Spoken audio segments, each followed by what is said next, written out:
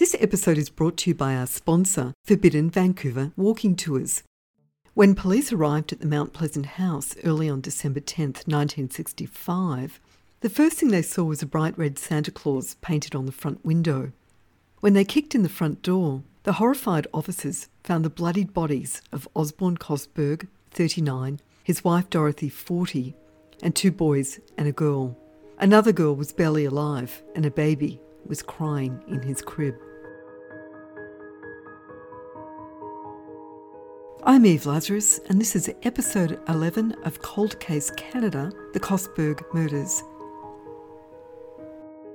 Cold Case Canada is an independently produced true crime podcast hosted by Eve Lazarus, a reporter and author based in Vancouver, British Columbia. At 17, Tom was the oldest of the Cosberg's 6 children. On the day of the murders, he'd purchased a bottle of 25 sleeping pills from a local drugstore in East Vancouver's Mount Pleasant area. He made chocolate milkshakes for his mother, for Florence Stonehouse, a family friend and former neighbour who was visiting, and for his 2 brothers and 2 sisters. The family was watching television. Florence sat at one end of the Chesterfield, while Thomas sat at the other, reading a paperback. Florence later told a Vancouver Sun reporter that she'd taken over chocolate syrup, and Tommy, as she called him, made the milkshakes on a machine that the family had bought for Christmas. She said the Cosbergs were a close and happy family, and Tommy, a grade 10 student at Sir Charles Tupper High School, brought home ashtrays as gifts for his mum and dad just the night before the murders. Florence says she remembers her friend Dorothy saying, "I didn't know that I was that tired." Florence then fell asleep and was woken up by the crying baby around 11 p.m. Tom suggested that she stay the night, but she called a taxi and left. While the rest of the family slept, Tom waited up for his dad, a Boy Scout leader and truck driver for Allied Heat and Fuel. He made Osborne a milkshake when he got home. When everyone was asleep, Tom went to the basement to fetch the axe. If you're like me and enjoy tales from the darker side of history, then get yourself on a Forbidden Vancouver walking tour. Your guide will share tales of mobsters, riots, corruption, bootlegging, hidden treasure and unsolved murder as you explore Vancouver's most interesting nooks. From the backstreets and alleyways of Victorian Gastown to the forested trails of Stanley Park. Forbidden Vancouver's had over 1,500 5-star reviews on TripAdvisor and are winners of the prestigious City of Vancouver Heritage Medal of Honour. Book tickets at forbiddenvancouver.com and save 15% on your booking using the code COLDCASE. Sometime after 1 a.m. and before 7 the next morning, Tom hacked up the family with a double-bladed axe, which is an unsettling exhibit in a true crime display at the Vancouver Police Museum and Archives. Tom had a history of mental illness that dated back to January 1961, almost 5 years before the murders. In early 1963, after running away from home several times, he was sent to live at Central City Mission, a home for troubled youth in Burnaby, BC. His family doctor referred him to Dr. Bennett Wong, a West Vancouver-based psychiatrist. Robert Estegard was the house parent at the mission home. He soon found that Tom had a problem with discipline and would run away when he had any kind of loss of control. In January 1964, Tom was admitted to Crease Clinic, which became part of Riverview Hospital for the Mentally Ill. Tom was discharged from the clinic 5 months later, and his condition was given as improved. Tom went to live back at home with his parents and siblings. He stopped seeing Dr. Wong, and he attended group therapy classes at Riverview. He'd got on well with Robert Estegard and often went back to visit him at the mission. Dr. Wong later told a reporter, "This whole thing points up to me the great lack of coordination in our mental health program."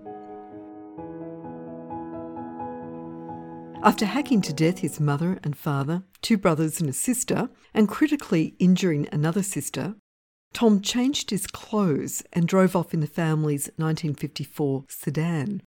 He crashed the car into a power pole a few blocks away from his house, walked back to the house and phoned Robert Estegard for help. A worried Estegard drove to the Kosbergs' house and found Tom waiting for him outside on the front porch. Tom told him, "I've done something awful," and said that he wanted to see his former psychiatrist, Dr. Bennett Wong.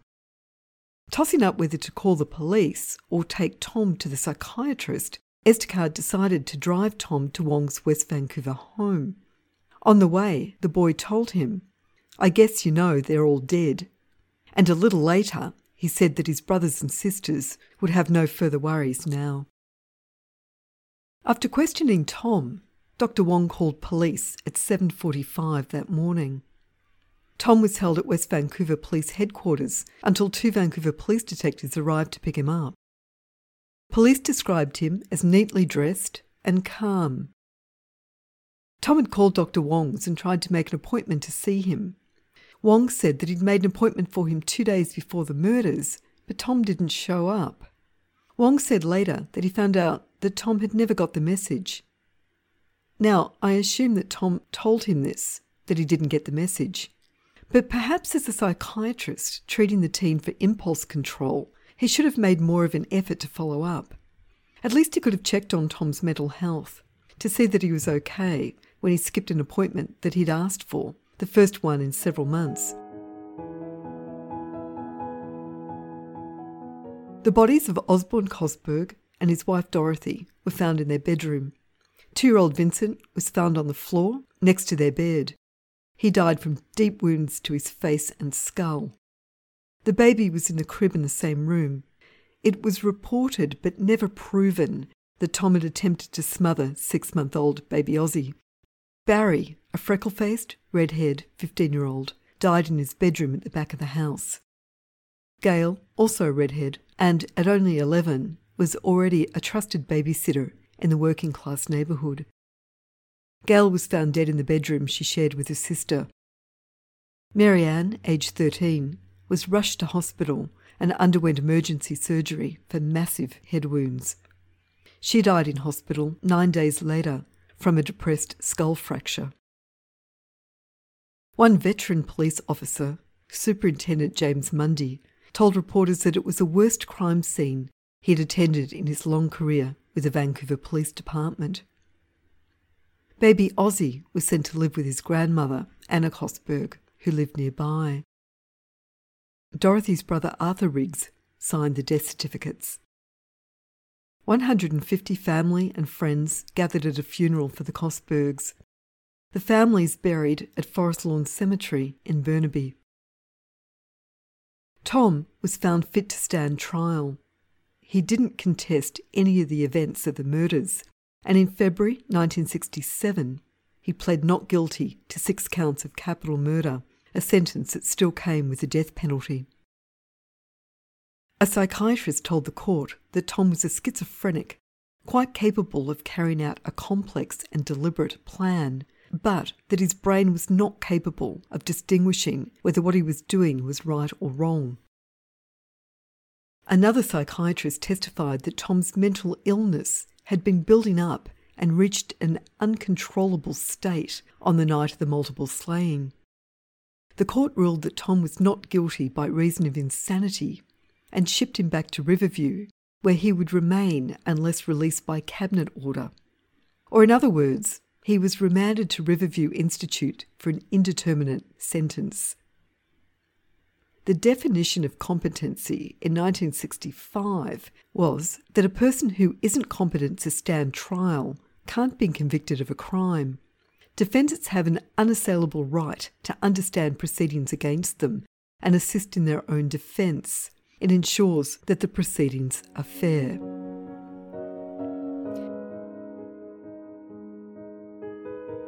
Vancouver criminologist Professor Heidi Curry has spent a lot of time researching the legal and mental health issues surrounding the Kosberg murders and Tom's subsequent trial.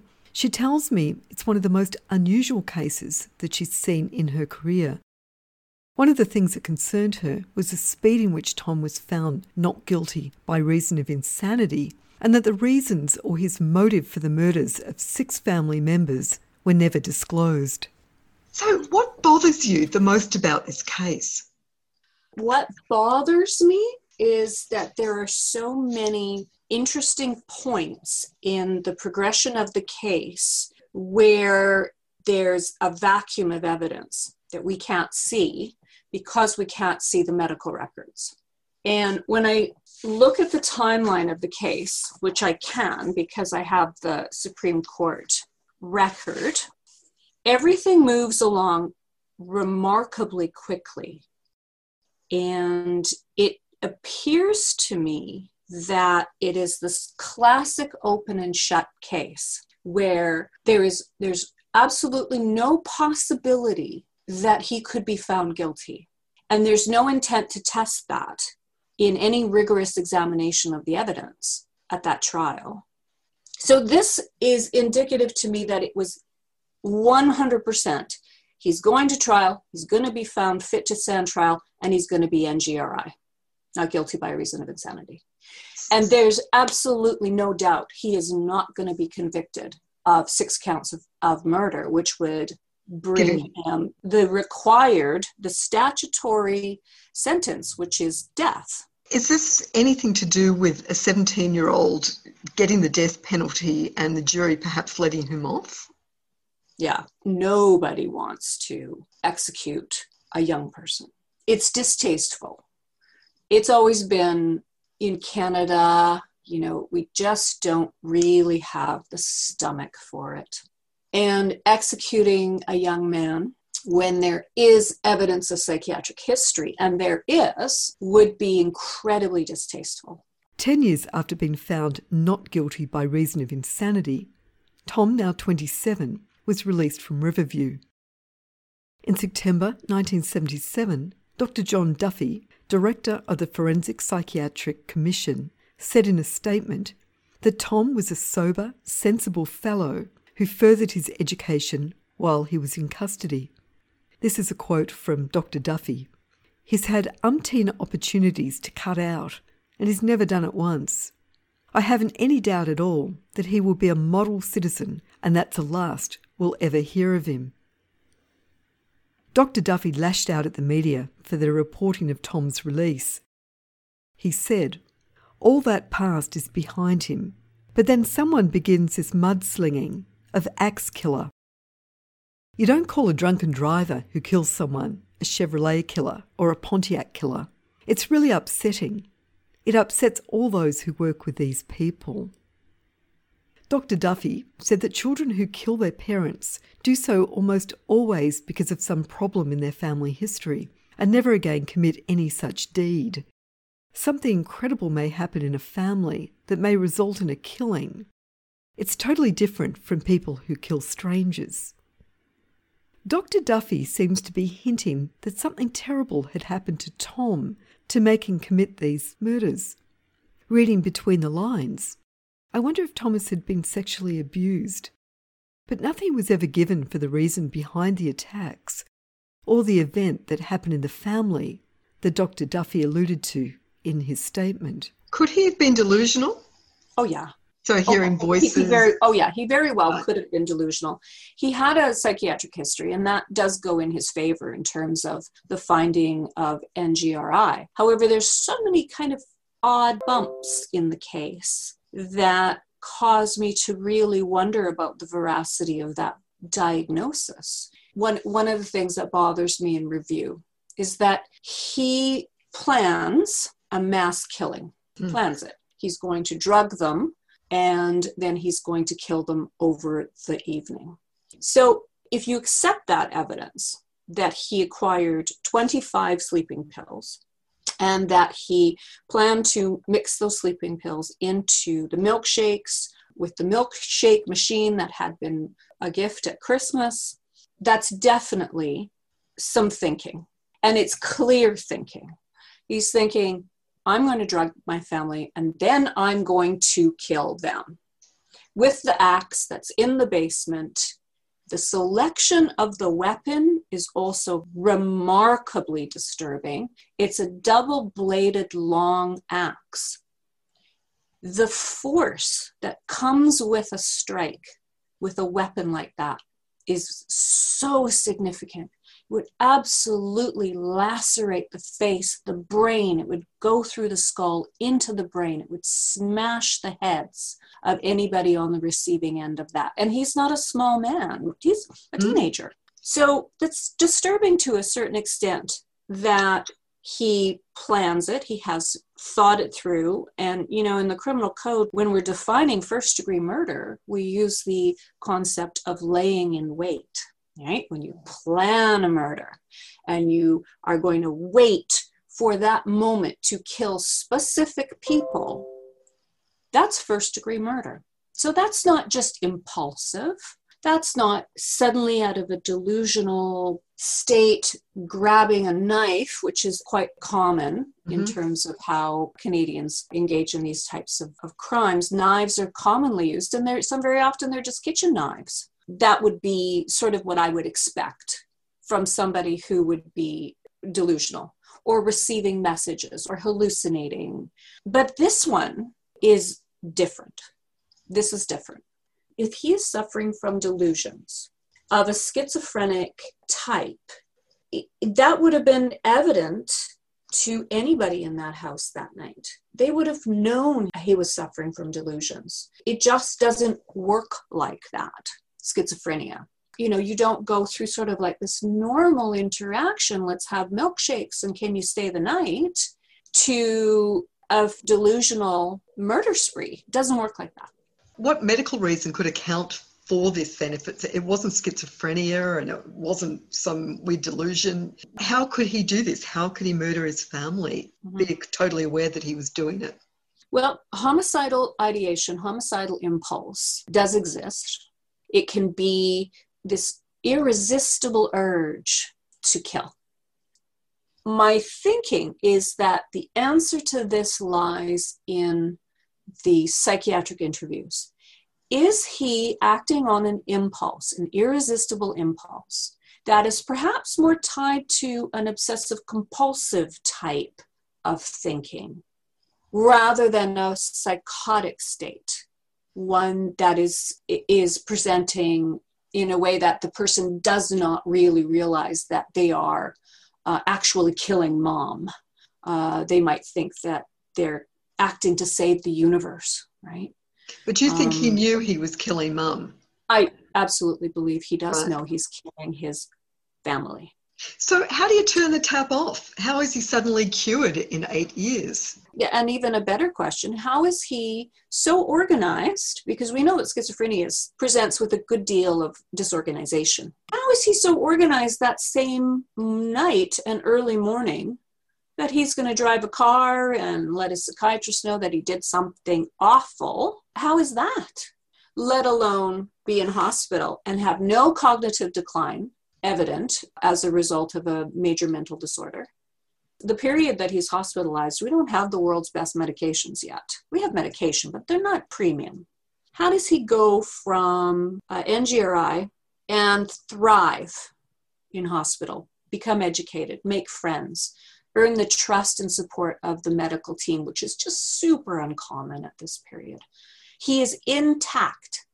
The only answer for that is that he was never schizophrenic. So Thomas gets out, he works for the next 30 years, he gets married, he's got a family, lives, a fairly normal life, never talks about it, which isn't surprising. Is it just dumb luck that nothing happened, or were they right? Well, they were clearly right that he was not a significant threat and that he could live in the community. I looked at the processes by which he was released. It was absolutely lawful. The conditions for Tom's release were that he would be subject to supervision by the executive director of the Forensic Psychiatric Institute. That would be Dr. Duffy. Tom had to live in BC at an approved place and report once a week to authorities. He could be ordered back to Riverview at the discretion of the board at any time. He was also not allowed to be in possession of a firearm. Nothing was said about him owning an axe. After Tom was released from Riverview, he got a job as a biomedical engineer at BC Children's Hospital. He worked there for the next 30 years. Tom married Maggie, who had 5 children from a previous relationship. His stepchildren only discovered Tom's story after he died in 2016.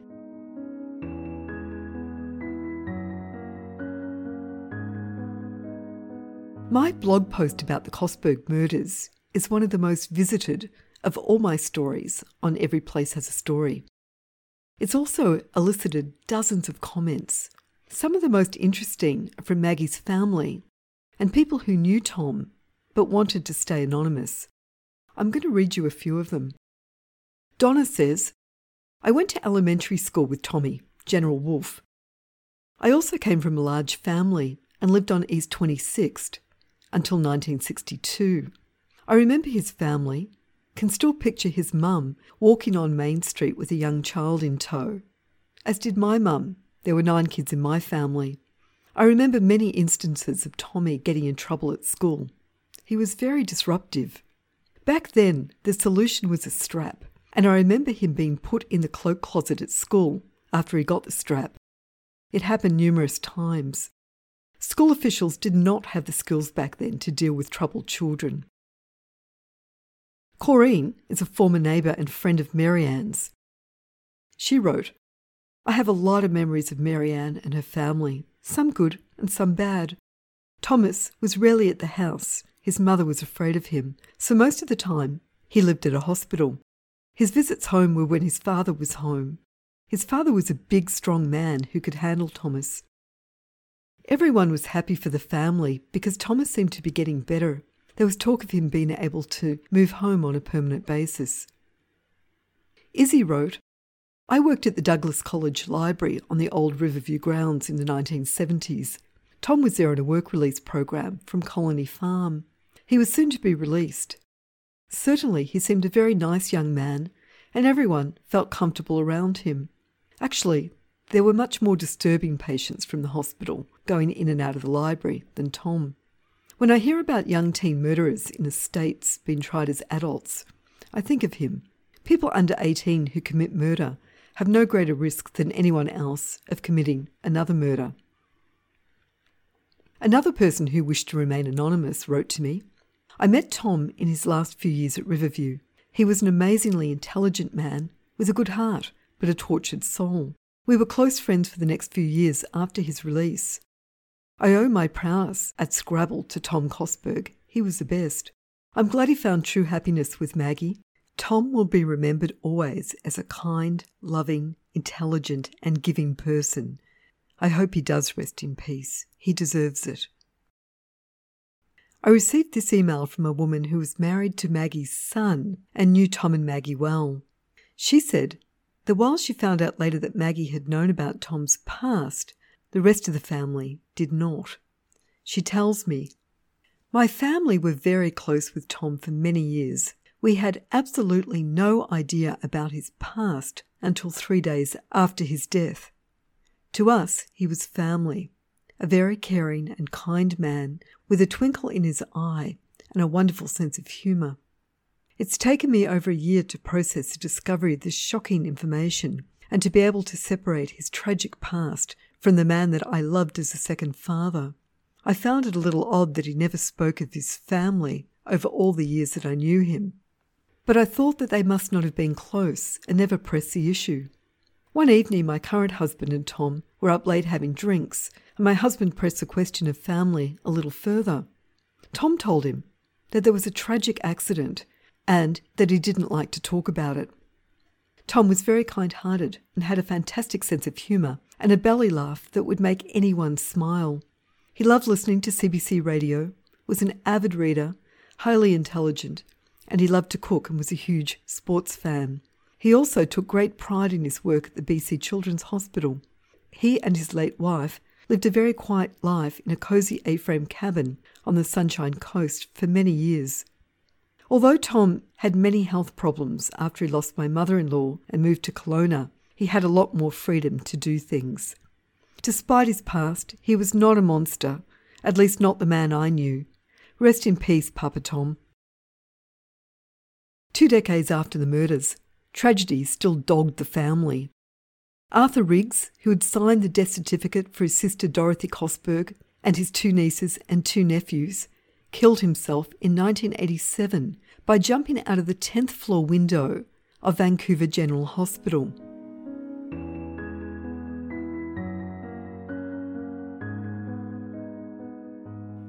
While this podcast is about Thomas Kosberg and the murder of his parents and 4 siblings, it's got a similar feel to the Blackman murders in the family's Coquitlam home.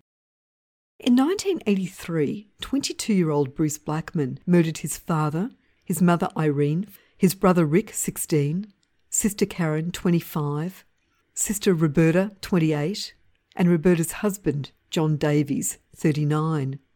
All 6 were shot with the family's .22 and beaten with a hammer. Bruce's twin brother Barry and sister Kathy were not at home at the time and survived. Bruce had been suffering from delusions for several months before the murders. He told people he was possessed, and he'd become obsessed with religion. He wore a headband that he called his crown of thorns. He was taking LSD regularly. Bruce's doctor had drawn up the paperwork needed to commit Bruce to Riverview, but for whatever reason, it hadn't happened.